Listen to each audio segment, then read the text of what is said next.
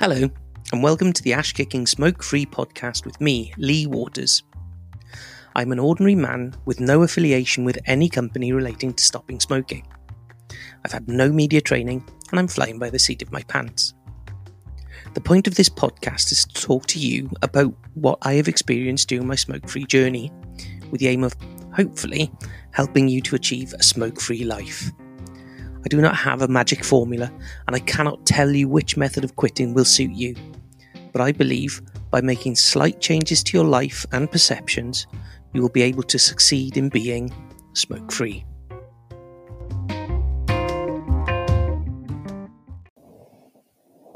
In this first episode, I thought it best to concentrate on a little background on myself. Just for context, I'm currently on day 313 of my smoke-free journey. It's been quite a while, but I thought I would speak to you about my history and what I did to prepare for my smoke-free journey. I believe that one of the key areas and elements of achieving a smoke-free journey is to prepare. So, a bit about me relative to smoking.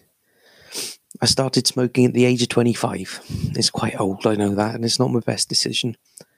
I tried many years to stop smoking and tried many methods. I tried cold turkey, but only lasted a few days. I tried chewing gum, lozenges, mouth sprays, microtabs, inhalators, vaping, hypnosis, mini lozenges and patches, and probably other things I've since forgotten. Historically, I'd not managed more than a few days on just one NRT method. NRT, nicotine replacement therapy. Through the advice offered by the NHS smoke-free programme, I tried patches in conjunction with lozenges and managed a few weeks. All of this was before March 2019.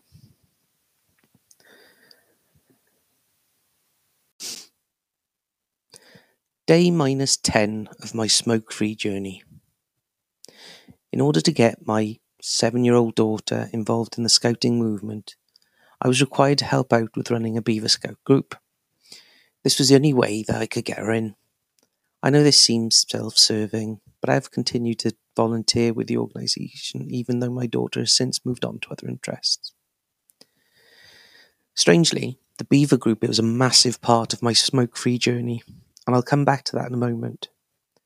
I want to explain a couple of terms that I'll be using throughout these podcasts. Smoke-free. In my opinion, there's a difference between quitting smoking and being smoke-free. When you quit something, you're depriving yourself of something.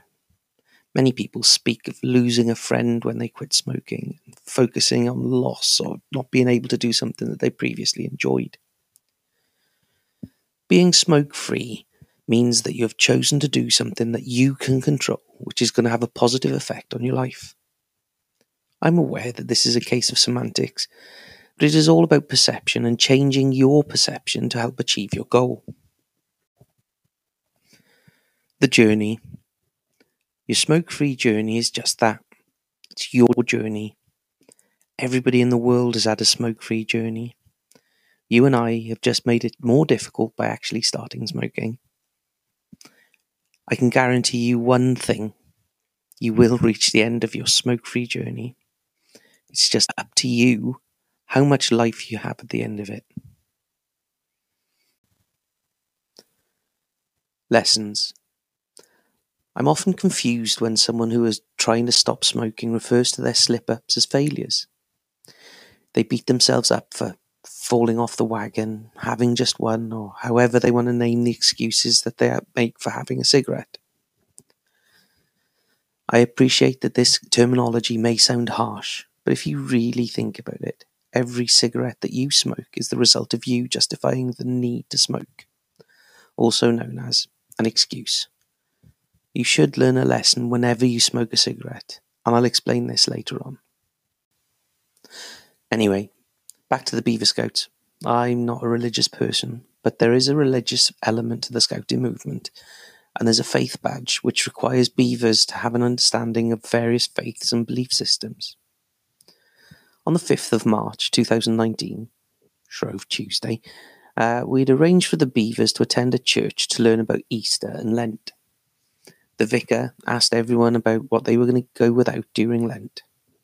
The children offered sweets, chocolates, football and TV as options. We all chuckled, as we knew that they were suggesting things which they'd find very difficult to keep up.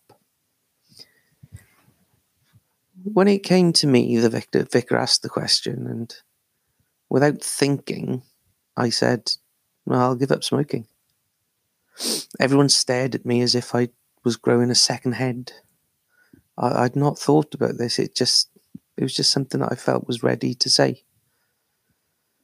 It was all very strange. I sort of enjoyed smoking and would easily smoke 15 to 20 cigarettes every day. I had many reasons not to smoke. I had many events to act as catalysts to my stopping smoking. A marriage, the births of my 2 daughters, moving home, a history of heart disease in my family, new jobs, so many things, but this event was different. I wasn't stopping because of anything or anyone else. There was no reason, health or otherwise, for me to quit. No one was pressurising me to stop. I just actually wanted to do it. To those who don't know, the whole point of Lent is that you sacrifice something for 40 days and 40 nights from Ash Wednesday. This was the next day. The Beavers met every Tuesday night. As I said, I was not a particularly religious person.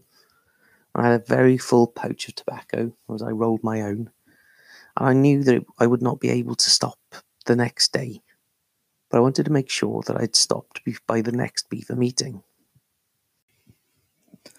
On the next day, Ash Wednesday, the start of Lent, I arranged an appointment with an NHS smoke-free consultant for the coming Friday.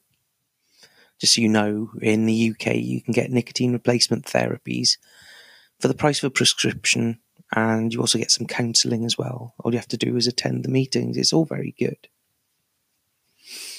Then I grabbed a piece of paper and made 3 columns to document the cigarettes that I smoked that day, how each cigarette made me feel before, and how I felt after having the cigarette as well. I got another piece of paper and I listed the various options available to me. I looked at what had helped me before and what had not. My most successful previous attempt was a combination of patches and mini lozenges, so I thought that was probably going to be the best approach to this attempt. I went to the supermarket and I stocked up. I also downloaded a few apps on my phone, the NHS Smoke-Free app.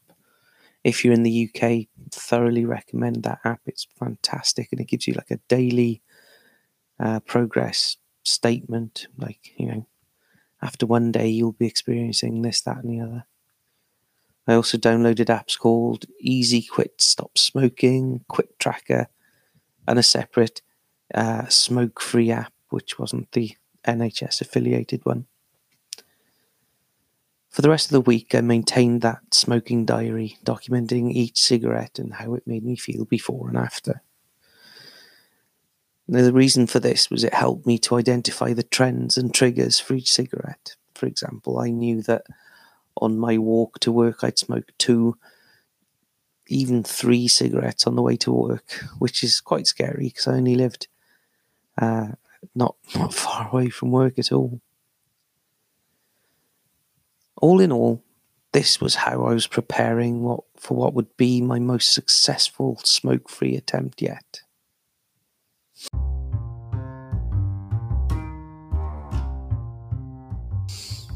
Okay, so in summary, this is how I prepared for my smoke-free journey. Now, you could do a similar thing. It might work for you, it might not.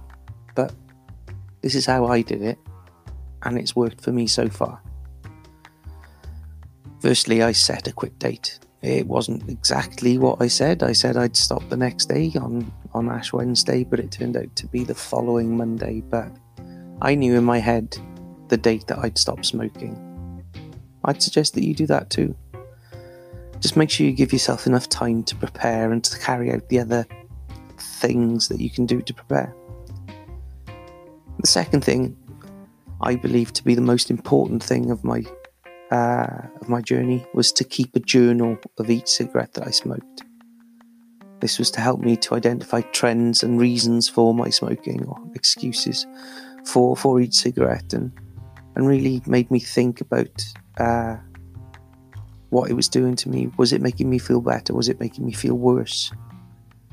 And I believe that awareness of an issue is the most important thing. If you don't know that there's a problem, if you don't know that there's a thing, then you're not going to do anything about it. Anyway, after that, I looked at everything that I'd done in the past, what had worked, what hadn't, what I preferred and what I didn't. Now, some people, this will be their first attempt being smoke-free.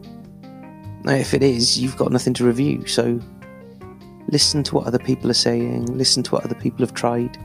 There's my Star Wars quote for the podcast is, who's more foolish, the fool or the fool who follows?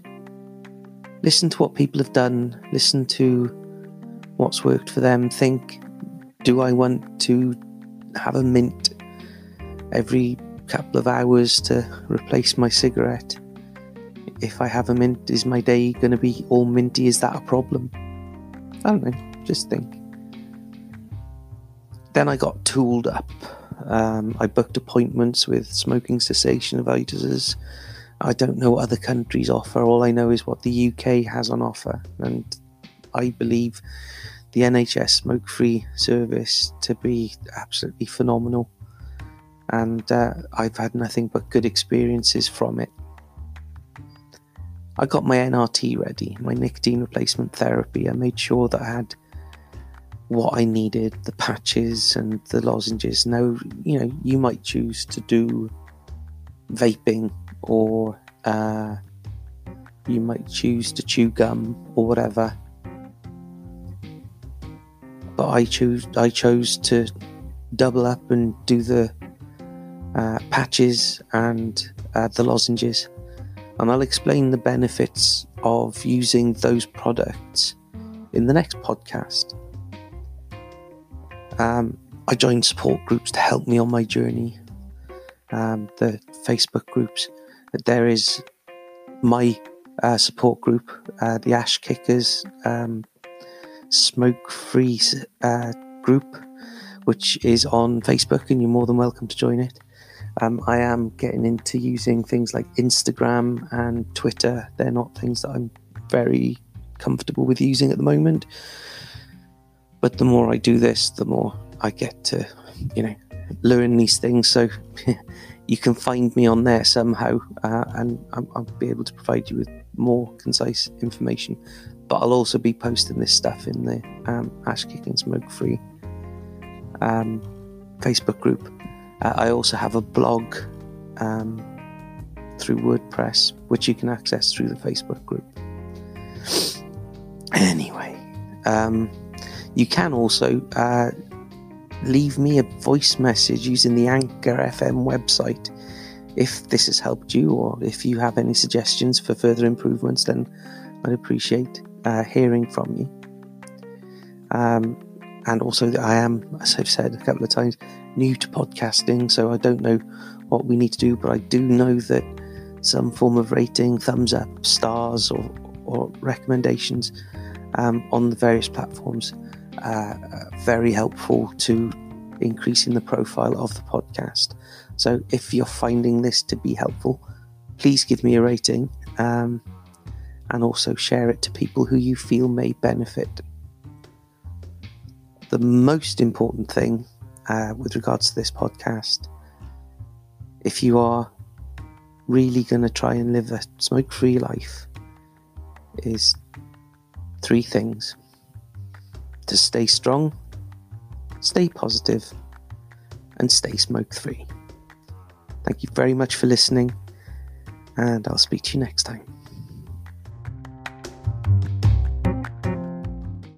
The podcast you just heard was made using Anchor. Ever thought about making your own podcast? Anchor makes it really easy for anyone to get started. It's a one-stop shop for recording, hosting, and distributing podcasts. Best of all, it's 100% free. Sign up now at anchor.fm/new. That's anchor.fm/new to get started.